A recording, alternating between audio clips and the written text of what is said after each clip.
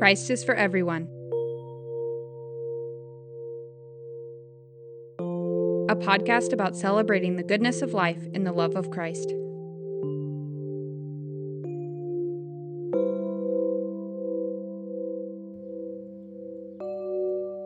God wants us to trust Him. Even though the Bible contains texts from very different periods of time, written by very different people, concerned with very different things, there is nevertheless one theme which is consistently present from the beginning to the end: trust in God. Many texts in the Old Testament have to do with trust in God. Psalm 4 verse 5 says, "Offer right sacrifices and put your trust in the Lord." Proverbs 3 verses 5 and 6 enjoin us to trust in the Lord with all our heart. Moses castigates the Hebrews because, in spite of the many signs and miracles which God had done, they had no trust in the Lord their God. Deuteronomy chapter 1 verse 32. Psalm 37 verse 5 tells us to commit our ways to the Lord, trusting in Him, and He will act. And Psalm 84 ends with these wonderful verses: "No good thing does the Lord withhold from those who walk uprightly. O Lord of hosts, happy is everyone who trusts in you." Verses 11 and 12. In the New Testament, we find that the theme of trust in God is continued, although in different terms. The New Testament word for trust is faith, but it seems to me clear enough that they are talking about the same thing.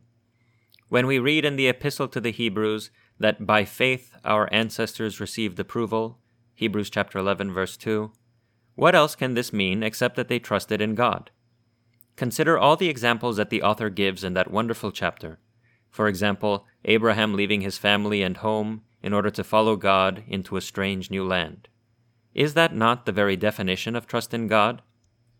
And it is also a clear act of faith. For this reason, it seems to me clear that the New Testament does not teach anything new with its language of faith. It teaches exactly what the Old Testament does, that we should trust in God. Christ does not teach anything different than the Old Testament or the apostles in this respect. He also teaches us to trust in God, whom He calls our Father. Look at the birds of the air.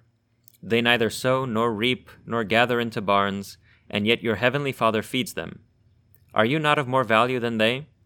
Matthew chapter 6, verse 26. In the Sermon on the Mount, Matthew chapters 5 through 7, Christ tells us that God is our Father 11 times. Notice that Christ never says that God is the Father of the birds, and yet He takes care of them. How much more, then, will He take care of His own children? And He even insists that God is not a father like the fathers that some of them might have had. Is there any among you who, if your child asks for bread, will give a stone? Or if the child asks for a fish, will you give a snake? If you then who are evil know how to give good gifts to your children, how much more will your Father in heaven give good things to those who ask Him? Matthew chapter 7, verses 9 through 11. No one whose mind is right would mistreat his or her own children, and this in spite of the fact that we are all of us nevertheless evil and corrupt in various ways. How much more then should we trust in God, who does not share in our imperfections? Christ, the apostles, and the Old Testament teach us that we should trust in God, who loves us and is our Father. One could even say that this is the very essence of the message of Christianity: trust in God. But this is not necessarily easy. Trust is a decision that you have to make, and there is something peculiar about trust. On the one hand, we only want to trust someone if he or she is trustworthy. But on the other hand, the trustworthiness of a person is something that can never be proven before we trust in him or her. After all, there is always the possibility that there is something else going on behind the scenes. We can always come up with a story about how this person who seems trustworthy may not really be so. There is always the possibility of interpreting what a person does or says in a suspicious rather than trusting manner. And because this possibility is always there, it means that we cannot discover the trustworthiness of the other person unless we first trust them. What Christianity teaches us is that we should trust God. This is easy to say, but it is hard to do. We are confronted with things every day that would drive us away from trusting God. Misfortunes, calamities, bad luck, sickness, failures, disappointments. We might think to ourselves, why are these things happening to me? If God loves me, then why does He let them happen? What if God is really against me? What if He is trying to undo me? This is the ultimate temptation, to refuse to trust God.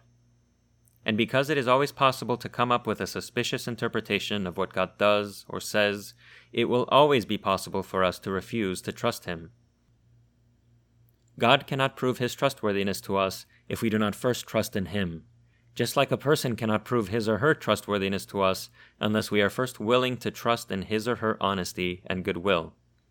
This means that we cannot seek to establish that God is trustworthy and then trust in Him. Rather, we have to trust Him and then see His trustworthiness. This is not at all easy to do or to think about, and there will be many times in life when we meet with problems. Then we might hear ringing in our ears the words of those who mocked Christ at His crucifixion. He saved others, He cannot save Himself.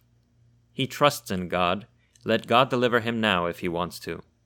Matthew chapter 27, verses 42 and 43. But Christ, who trusted God with His entire life, was not let down. God raised Him from the dead. And this is what we celebrate every time we partake of the Lord's Supper. For as often as you eat this bread and drink the cup, you proclaim the Lord's death until He comes. 1 Corinthians chapter 11, verse 26. Notice what this says. We are not merely proclaiming the Lord's death as if He died and that were the end of it. Rather, we are proclaiming His death, reminding ourselves of it, until He comes, because He is not dead anymore. Every week then, when we gather together with other believers and partake of the Lord's Supper, we are once more encouraging ourselves and one another to trust in God. All the problems of our life are like the cross that we have to bear, but don't lose hope. After the cross comes the resurrection.